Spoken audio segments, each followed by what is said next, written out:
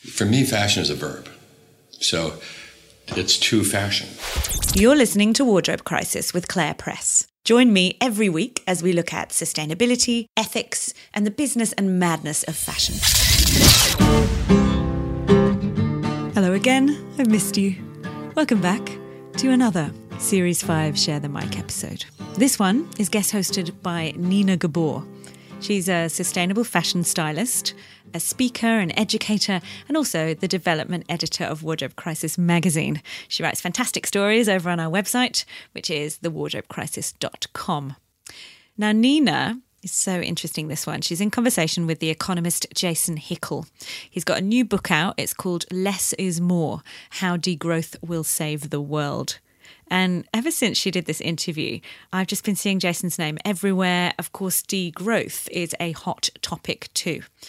Essentially, it's about challenging capitalism's obsession with GDP and perpetual expansion. They talk about what's the alternative and are we finally awake to the reality of climate breakdown and ecological collapse and planetary boundaries and all the rest of it. But also, what is the alternative? How can we reimagine this system and shift our priorities? There's this whole part of this chat where they talk about measuring well-being as a marker of a successful economy. They're actually doing that in New Zealand. It's so interesting. So there's a lot to sink your teeth into in this one. It's absolutely riveting. You're really going to enjoy it.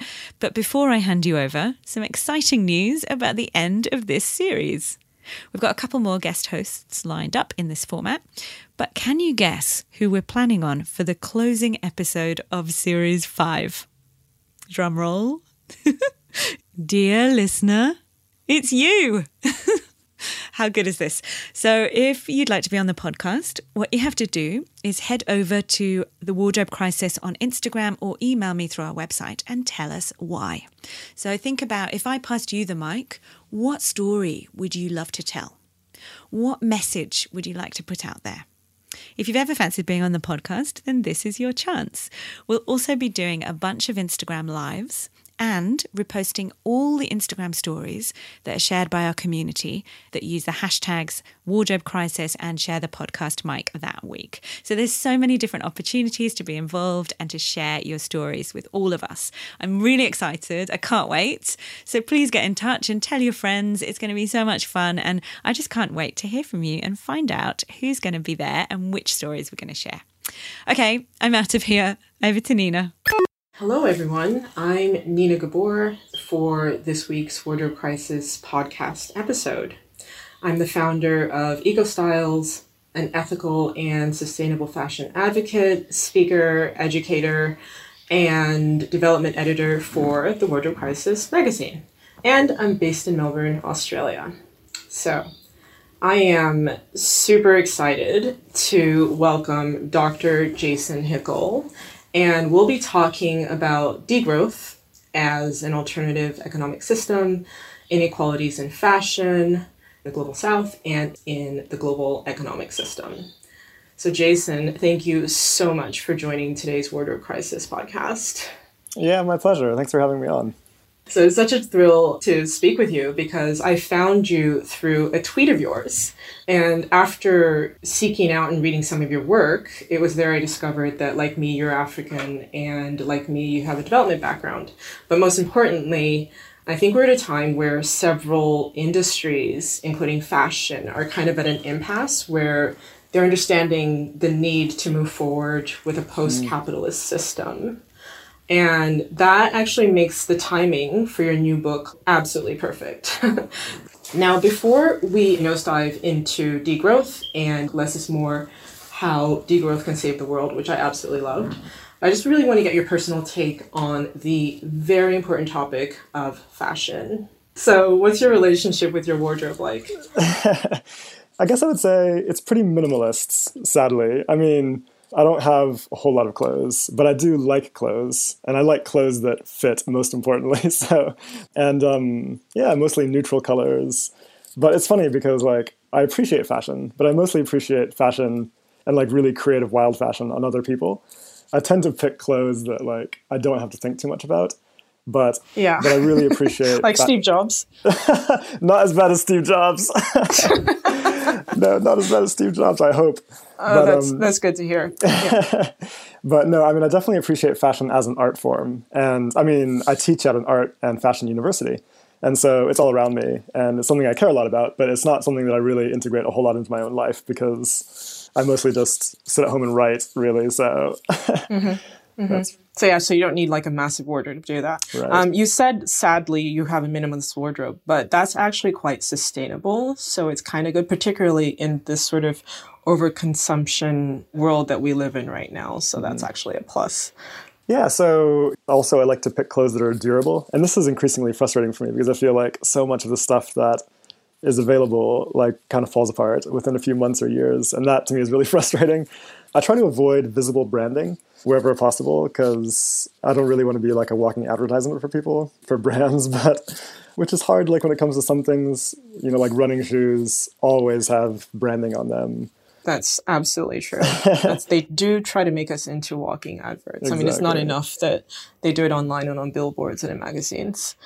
So before we fully get into it, can you quickly define some of the terms that our audience may or may not be familiar with? For example, what is degrowth? Yeah, sure. So degrowth is, I mean, there's lots of different ways to approach it, but I guess one interesting way is to approach it from the perspective of our present ecological crisis. So recognizing that our crisis is not just climate breakdown, but also other forms of ecological breakdown, deforestation, species extinction, soil depletion, and so on. And so what becomes clear is that we need a planned reduction of excess resource and energy use in high-income nations, designed to bring the economy back into balance with the living world, while at the same time enabling flourishing lives for all. So that's kind of degrowth in a nutshell, which is very different from a recession, which is like a growth-addicted economy that fails to grow and therefore crashes apart and causes all sorts of human suffering. Degrowth is totally the opposite. And so that's what makes it kind of an interesting and new idea. Okay, so recession is just basically not living up to its own expectation, just sort of a loser economy that can't achieve its goals, basically. Yeah, basically, a recession is what happens when you have a growth-addicted economy that fails to get growth, and then it collapses, and with consequences that are particularly hard on the poor, and it generates inequality and causes businesses to collapse and so on. So we don't want that. That's obviously always bad. So degrowth is about a much more intentional way of thinking about how to scale down excess resource use. And what is GDP? GDP, this is an important one. So GDP is the dominance objective of most of our governments to grow the GDP. It's gross domestic product. Now, crucially, it's not a measure of well-being. A lot of people just assume that GDP is like a good proxy for human well-being. It's not, and it was never intended to be.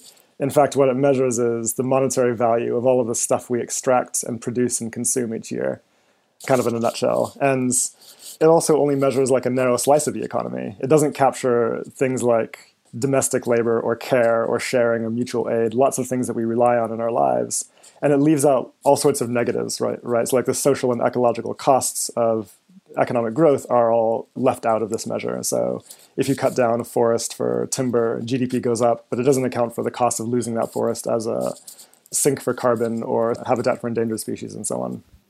You talk about under capitalism, global GDP needs to keep growing by at least 2 to 3% per year, which of course, is necessary for large firms to make profits, but effectively like 3% means doubling global GDP every 23 years.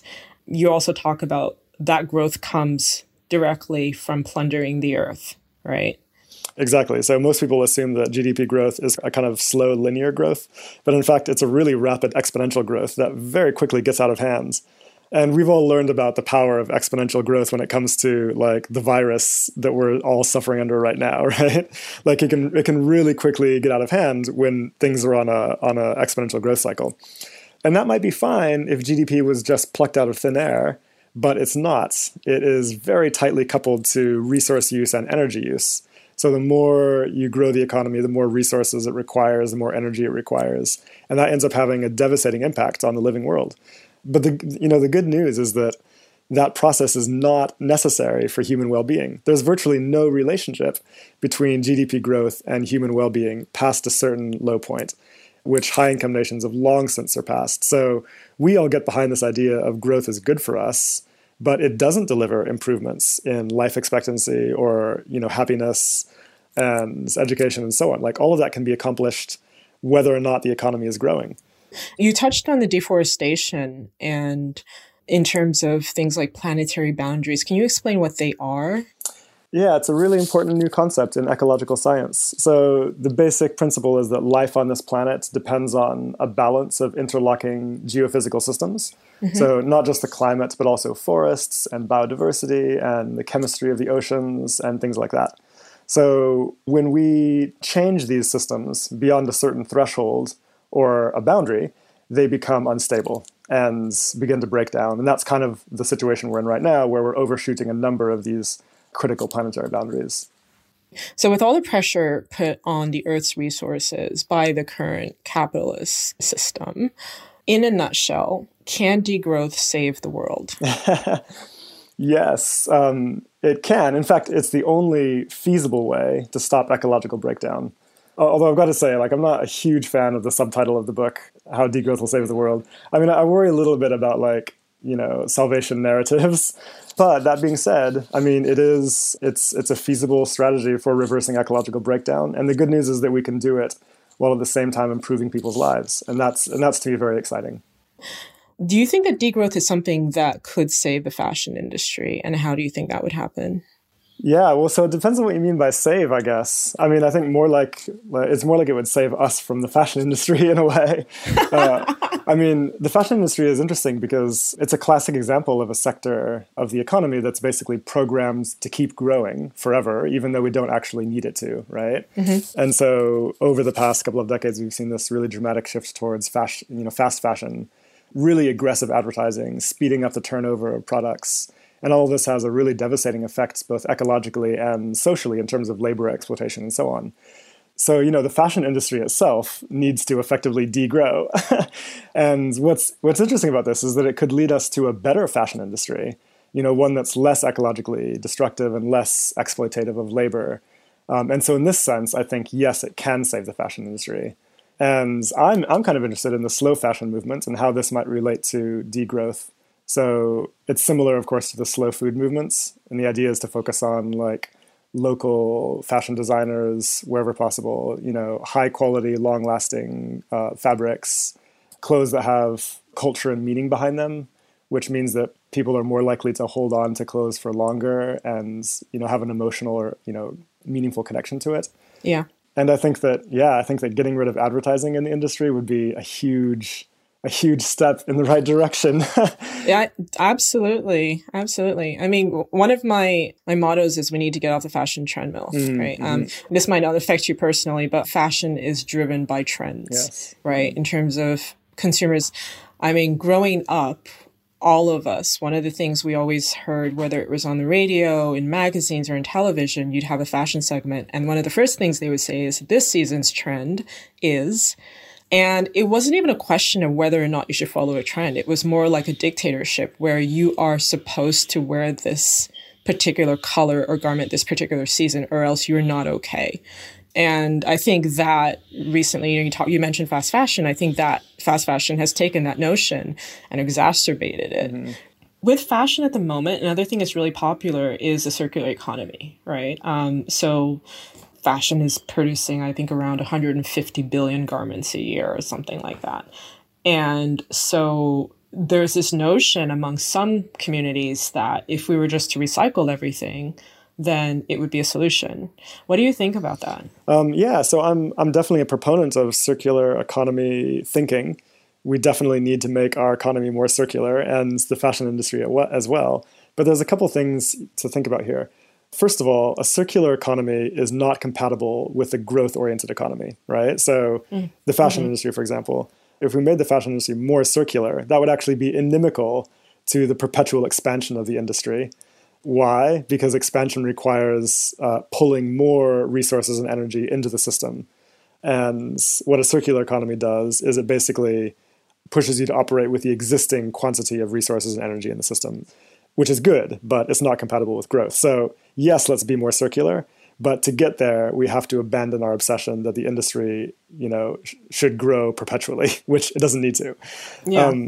So I think that's the crucial thing to understand is that, let's push for gains in recycling. But what that also does is it makes garments more expensive because it's more expensive to recycle, than it is to extract, virgin materials from the earth. And so that too is kind of inimical to the perpetual hunt for profit and growth. And that's okay. We should be okay with that.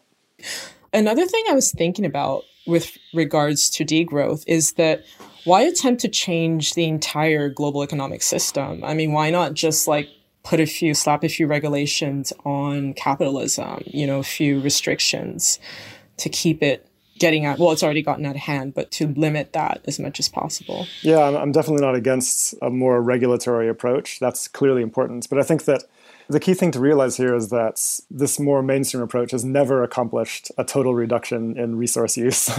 And so it's not working, right? Now, of course, we could choose to go for even tougher regulations. But the reason that no politician would ever do that is precisely because it would pose a threat to growth. And growth is sacred in our economy. It's not possible to question it. So we have to go deeper. We have to reject growthism itself and think about how to liberate our economy from growth imperatives. So the first step would be to, abandon GDP growth as an objective in the economy and get past the irrational assumption that all sectors of the economy have to grow all the time, regardless of whether or not we actually need them to. So it makes much more sense to have an open democratic conversation about scaling down, ecologically damaging and socially less necessary industries, right? So we can scale down fast fashion, we can scale down SUVs and private jets and McMansions and industrial beef and advertising and planned obsolescence and so on, right? We don't need those things. But Jason, wouldn't our lives be empty if we scaled it all down? What would we do? We've become so accustomed to social media and SUVs and beef and McDonald's and all the other bad stuff. What would life be like for us if we did that? I mean, basically, how would we fill the void is what I'm saying. Yeah. No, it's an interesting question. But to me, that's exactly what's so inspiring about degrowth is that when you think about all of the needless production that our economy generates, that again is totally irrelevant to actual human need or well-being or anything like that. It's not only a profound ecological waste, but also a profound waste of human lives, right? So, and this is in two senses. First, in the sense of the people take fast fashion. It's clearly a massive waste of ecosystems to churn through. Oh my gosh, so much, epic. So much fabric and water and chemicals and so on. But also, it's a tremendous waste of the human lives that have to do all that labor, right? So, the people that are sewing the garments in places like Bangladesh, et cetera, imagine the mountain of human life that is thrown away on clothes that are designed to be thrown away. Yeah. That is morally repugnant, right? But also, our own lives have been so co-opted by the imperatives of consumption because of the pressure of advertising, which is very insidious, that it basically colonizes our free time, right? So even when we're not working, in our free time, we are under this imperative to consume the stuff that we make during the day, effectively, right? So we can never really escape this exploitation in the broader sense. And I think that what's powerful about degrowth is that it liberates us from that and allows us to have more time, to slow down, to enjoy our relationships, to be more creative, to spend time in our communities, to connect with each other, and so on. And that's powerful. That's really beautiful. I'm so glad you said that because that's a narrative that isn't very often talked about. So the emphasis is always on, of course, the garment workers and resources that are being plundered from the planet to make fast fashion and so on. But there isn't a lot of emphasis on the consumer themselves, on how it's a waste of their own personal life to focus on those things that are so transient and sort of meaningless in the scheme of things. Yeah, there's that. And also, I think that it's I teach undergraduate students, right? And what I've noticed over the past years in my teaching career is that students are increasingly riddled with anxieties. And it seems like more every year, there's more of this. And I think a lot of it has to do with them being bombarded by advertising and other pressures on social media to be a certain way, dress a certain way, consume a certain way, et cetera. And that takes a significant toll. It does. Our young people are not living their fullest lives because they're under this extraordinary pressure to consume. And that's not the kind of civilization we want to live in. No, it's not. It's not. So one of the things I do as well, I do something called eco-styling, which is basically teaching people how to wear clothes as sustainably as possible. But I do stuff with high school kids as well. And a big part of my job is getting them to sort of detach from the social media notion of what fast fashion brands want them to live.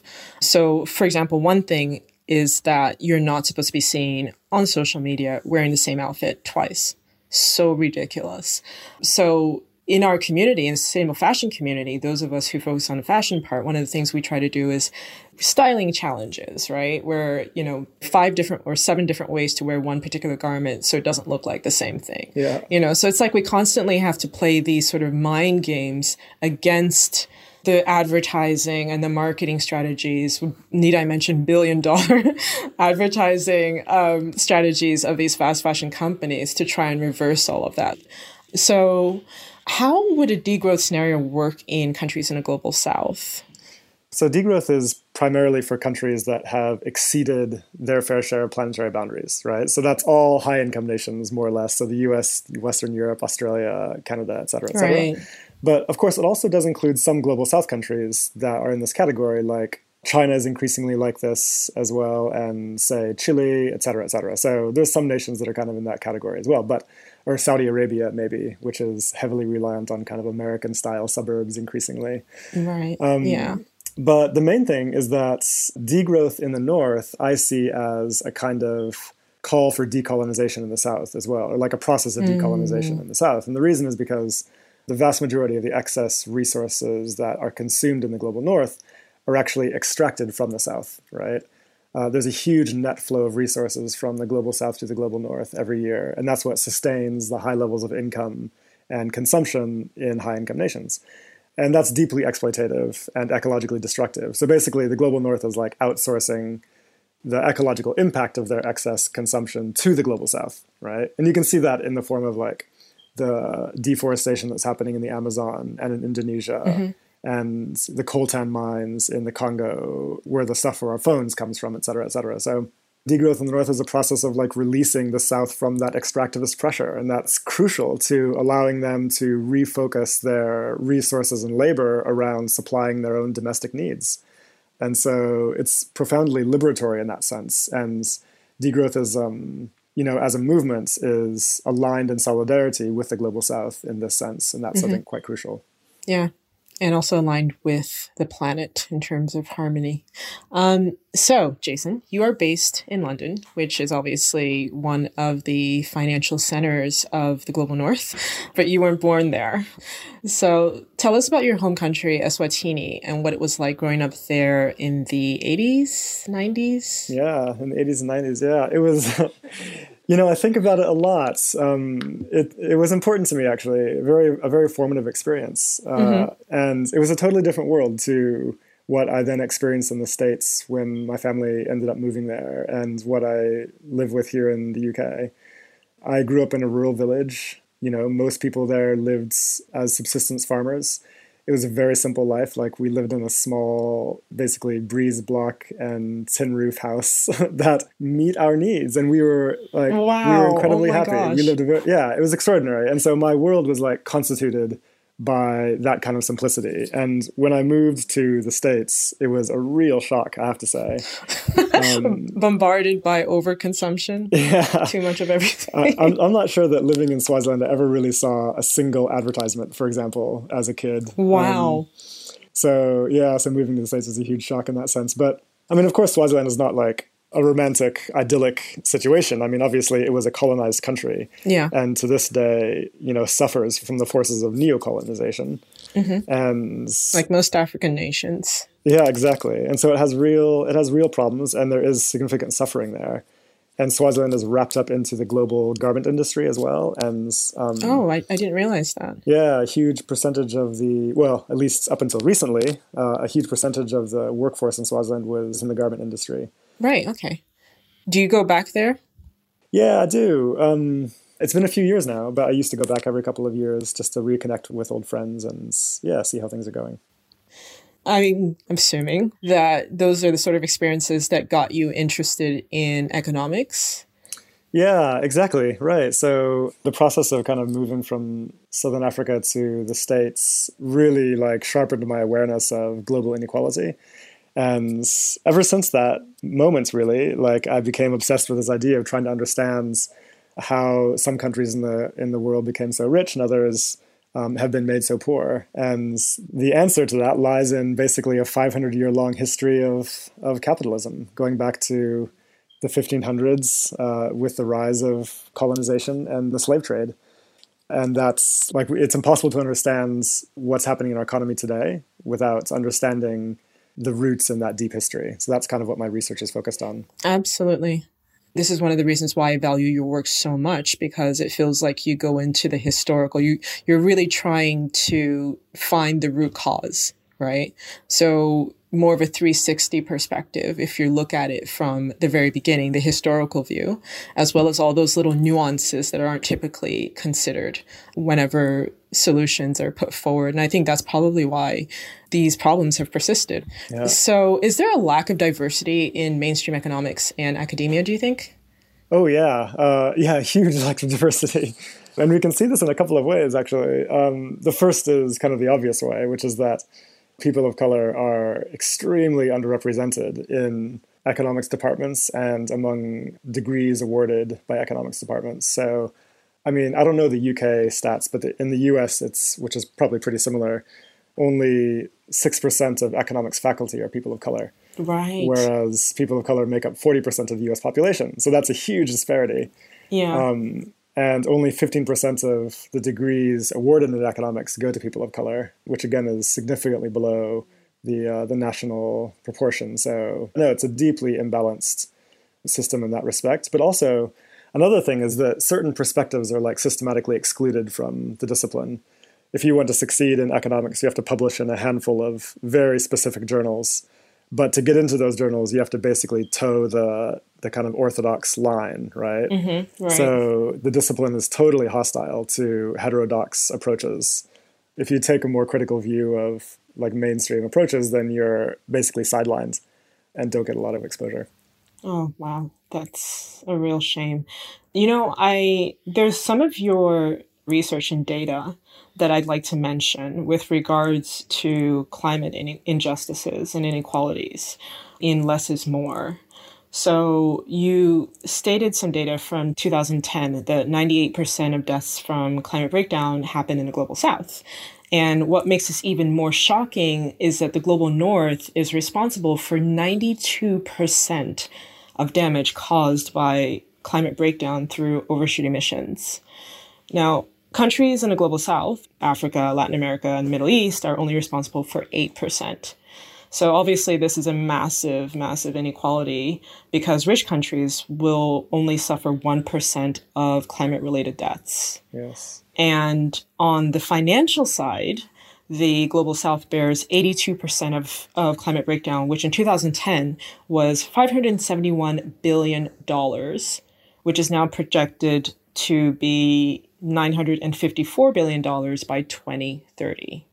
Yeah. So clearly there's a significant amount of research as well that shows that more women in the global south die from disasters than men, and that includes climate disasters.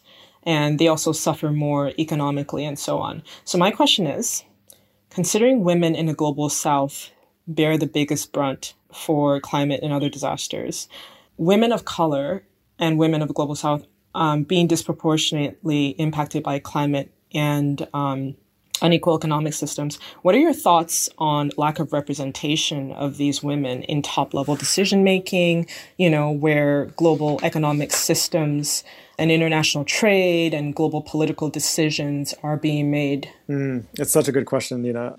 So in terms of decision-making structures when it comes to global economic policy, it is crazy how it operates. So take the World Bank and the IMF, which are two of the most important institutions when it comes to determining the rules of the global economy. Yeah.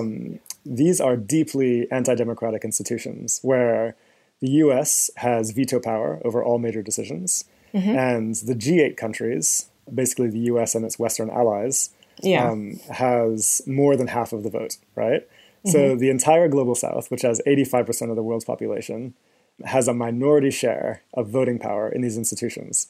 It's effectively a form of apartheid, right? And if this was true in any national parliaments, we would be outraged. We would call it apartheid. It's a clear racial injustice. And yet it operates in a normalized way at the very center of the global economy. And that's a real problem because the people that are most affected by the decisions made in these bodies have the least say over how they play out. And that's true also not just in the World Bank and IMF, but also in the World Trade Organization, which governs, amongst other things, the fashion industry. In the World Trade Organization, bargaining power is determined by market size.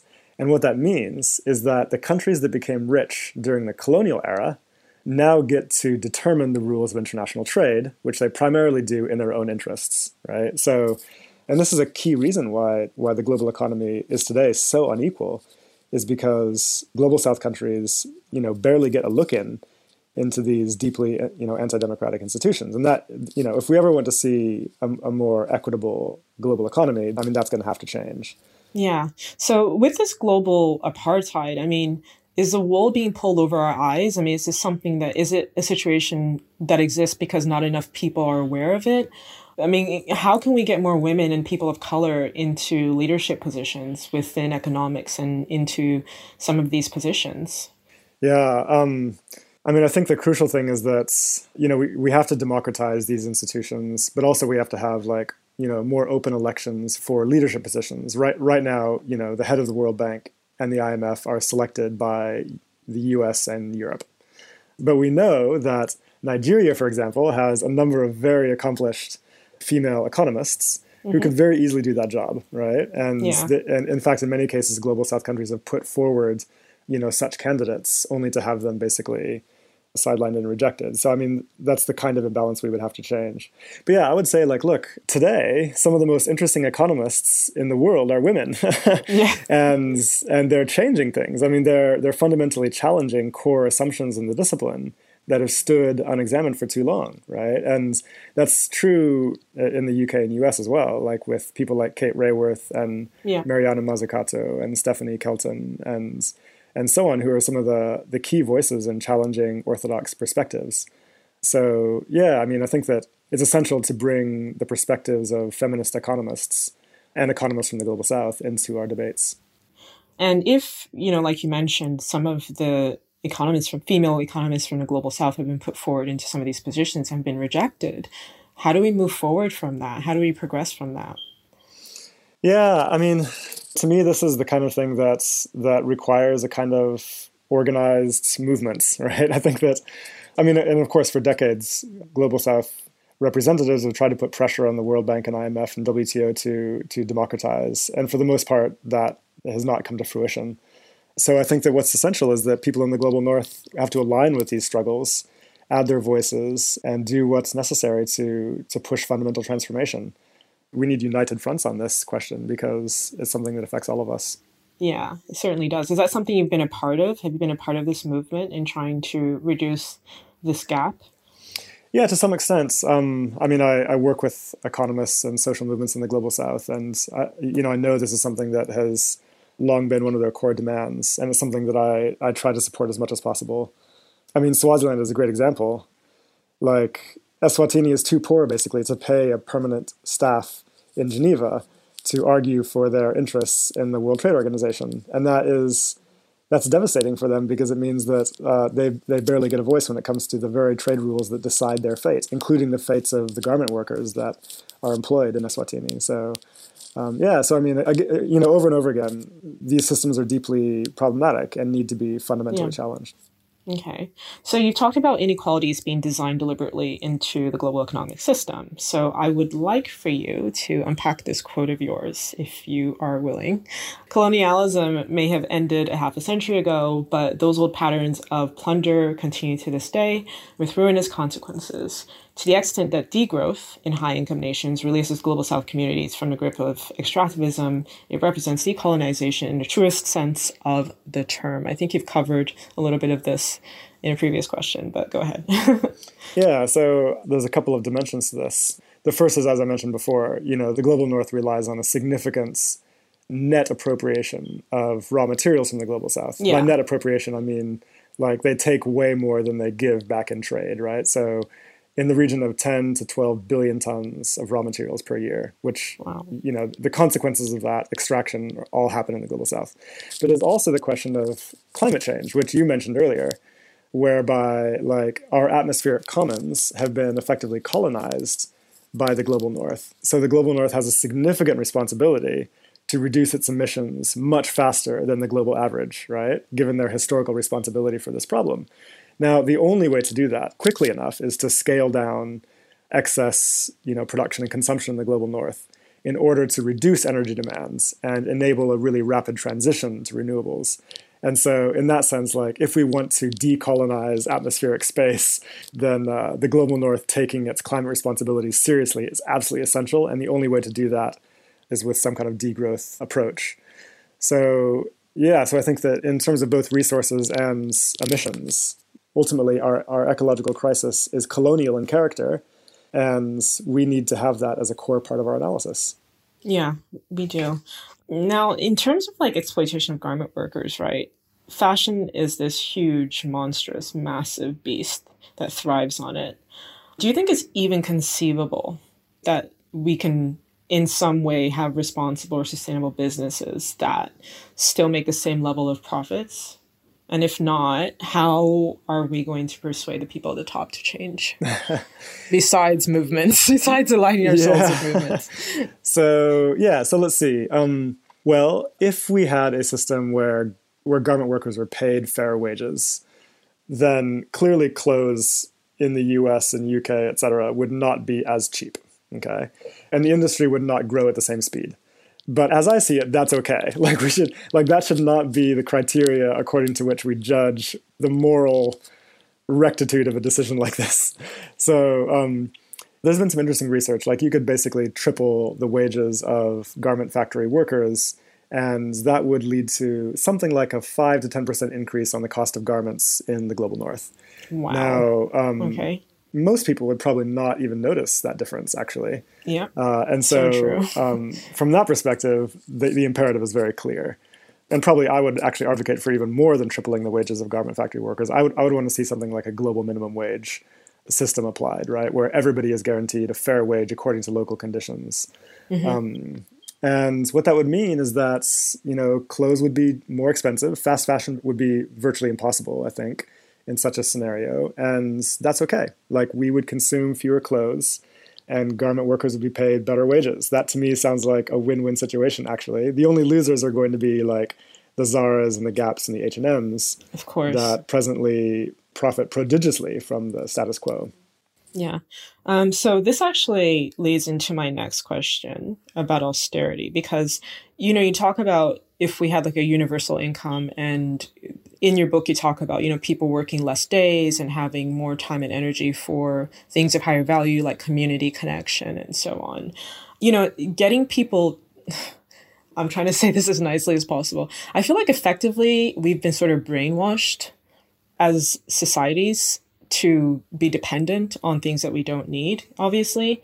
So I feel like it would be such a gargantuan task to kind of unpack that with people in terms of stop people from being addicted to social media and that consumption pattern. Do you think it's even possible for that to do it? Because I mean, you'd have effectively like a world of people who are going cold turkey in some way, like drug addicts, right?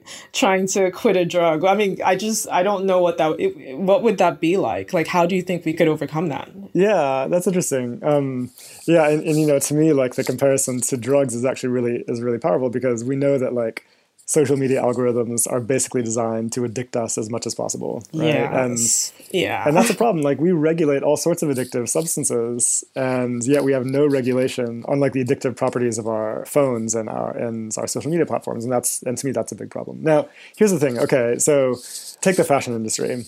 Mm-hmm. Some people might find it difficult to imagine a life without lots of fashion. Oh, yes. But here's the thing for me is that fashion doesn't actually have to be consumerist. Yeah. Now, I'm not an expert in this area, but again, I teach at Goldsmiths, and Goldsmiths students are fashionistas. But they're also mostly working class and very diverse. And so what's interesting is that like this is not a sort of corporate fashion world at Goldsmiths. these students are super fashionable, but they don't have a lot of money. And so what you see on campus is like a really creative fashion that emerges as people use what's available in thrift stores and recycle their clothes and mix and match and things like that. And they're totally cutting edge and they set trends for London, and yet almost entirely outside of kind of the corporate's, marketing world. So that's interesting to see. Yeah. And this to me brings up an interesting point, right? Is that like when it comes to all forms of art, people are most creative when they operate within limits, right? So a painter has to create magic on a canvas that is bounded, okay? And a pianist has to create magic on a set number of keys.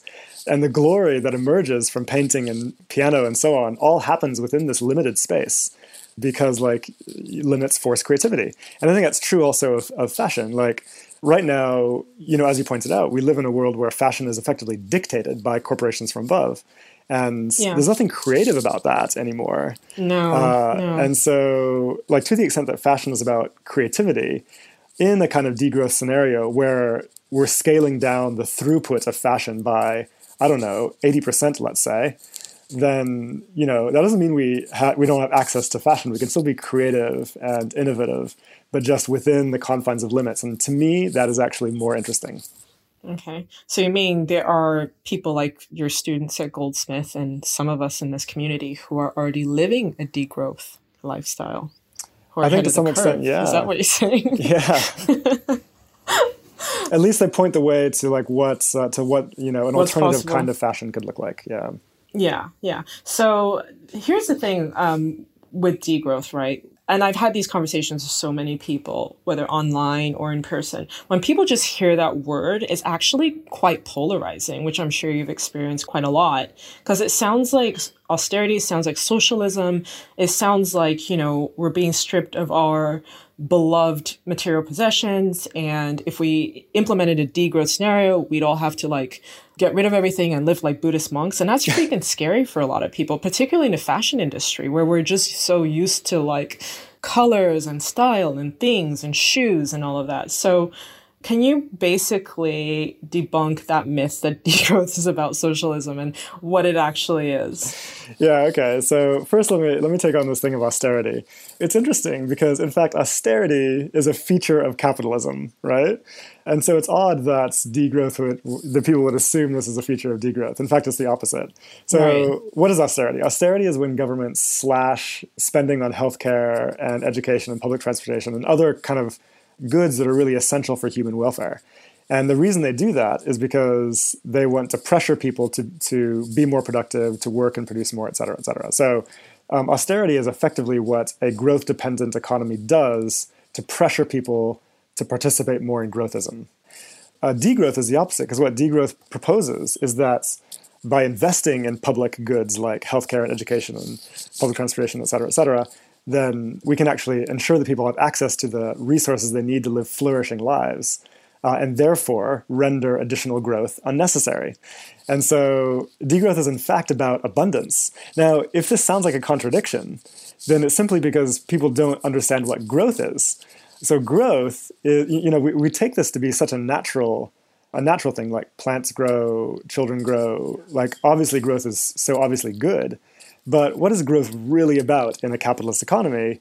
It is about the expansion and perpetual accumulation of capital, which requires exploitation and extraction, et cetera, et cetera. So that's the part that we want to degrow. We want to degrow the capital accumulation part of the society, and we want to expand the parts of the society that are organized around human welfare and flourishing and community and ecology.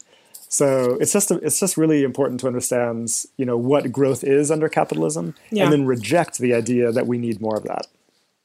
I'd like you to do two things. First of all, paint a picture for us of what a post-capitalist society might look like.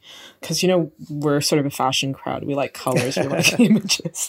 Make it pretty. And then secondly, give us a few clear and specific pathways that can help us transition to that. Okay, yeah. So post-capitalist society. So in order to understand what that might be, I think the first important thing is to understand what capitalism is. people quite often think that capitalism is about, trade and markets and things like that. But crucially, things like trade and markets existed long before capitalism was on the scene. Right. Okay. Capitalism is only about 500 years old. So what is distinctive about capitalism is that it's a system that's organized around perpetual capital accumulation. That's why we call it capitalism. And to do that requires exploitation from labor and extraction from the living world. And crucially, it requires taking more from labor and from nature than you give back in return. So in other words, it's a system that cheapens human lives and cheapens non-human lives, or what we call nature. And so it's no surprise that this system generates perpetual crises of social inequality and ecological breakdown. So a post-capitalist society is the opposite of that. It's a system that's based on reciprocity rather than extraction. And by reciprocity, I mean reciprocity with each other and with the rest of the living world, right? So it's an economy that's organized around human flourishing and ecological regeneration rather than around perpetual capital accumulation. So, what does that look like in real life? Well, imagine that the parts of the economy that are most important for human well-being are decommodified, right? So in other words, imagine having universal access to high-quality healthcare, education, public transportation, affordable housing, healthy local food from farms that practice regenerative agriculture. Imagine all the stuff that's necessary for your welfare, and then imagine that we all have guaranteed universal access to those things. Imagine how that would change our society. It would totally transform the way our communities operate. It would transform the incentives in the economy, and so on. Yeah, crime rates would go down, and exactly. Yeah. And then also imagine that we have a living wage for everybody who works, and thereby we effectively end labor exploitation. And imagine that we have a reciprocal relationship with nature, so that we regenerate the land instead of simply extract from it, right? And a good example of this is take the agriculture industry. Right now we have industrial approaches to agriculture, which are based on super chemical intensive extractive processes that degrade the soils and kill off biodiversity and destroy insect habitats and so on. But then on the other hand, we have, regenerative farming practices that have been developed by indigenous people and by communities in the global south for many generations that actually, that use polyculture techniques and restore life into the soils and sequester carbon and produce healthy natural food. And that's totally the opposite. That's a system that gives back to the lands and restores the lands rather than simply taking from the land. And so that's kind of what I'm talking about here when I think about reciprocity with nature. Wow, that was a beautiful picture. I'm literally swooning right now, just thinking about it. How far away are we from this, do you think? We are far in some crucial respects, in the sense of, what I've just painted for you is kind of the opposite of our existing economic system. A million light years away. Yeah. But at the same time, there are lots of sort of promising little points of light on the horizon. The first thing is that there is huge and growing interest in these ideas, right? I think that people on some deep level recognize that the existing system is not working, is hugely destructive to both human beings and to, non-human beings. And nobody wants to live in a system where that's the case, where consumption patterns in our daily lives rely on brutal exploitation of people in other parts of the world. Not even the billionaires? Yeah. We clearly want something different. So that's one thing. There's a groundswell of interest in this. The other thing is that, just last year, New Zealand, not too far from you, the prime minister there pledged to remove GDP growth as an objective for her government's budget and shift to focusing on human well-being instead. And that's a huge step. And when that was announced, it was a huge deal on social media, totally inspiring. The First Minister of Scotland and the Prime Minister of Iceland immediately decided to follow suit. And what that points to is that, by the way, these countries are all led by women. Yeah. And what that points to is the fact that this ideological lockdown we have on growthism is beginning to crumble a little bit, and new possibilities are now becoming thinkable. And to me, that's really inspiring. thank you for listening to Wardrobe Crisis. You can find the show notes for each episode and read our magazine over on our website, www.thewardrobecrisis.com. And that's where you can also sign up for our free sustainable fashion newsletters. I hope you've enjoyed the show. I'd love you to help us spread the word. Tell a friend, share on social media, or leave us a rating and review in Apple Podcasts. It really helps new listeners find us on the app. You can get in touch with us on social media. The show is on Instagram at The Wardrobe Crisis, and I'm on there too, and on Twitter. I'm at Mrs. Press. Finally, if you'd like to support us financially, look for Wardrobe Crisis on Patreon. There's also a link in our Instagram.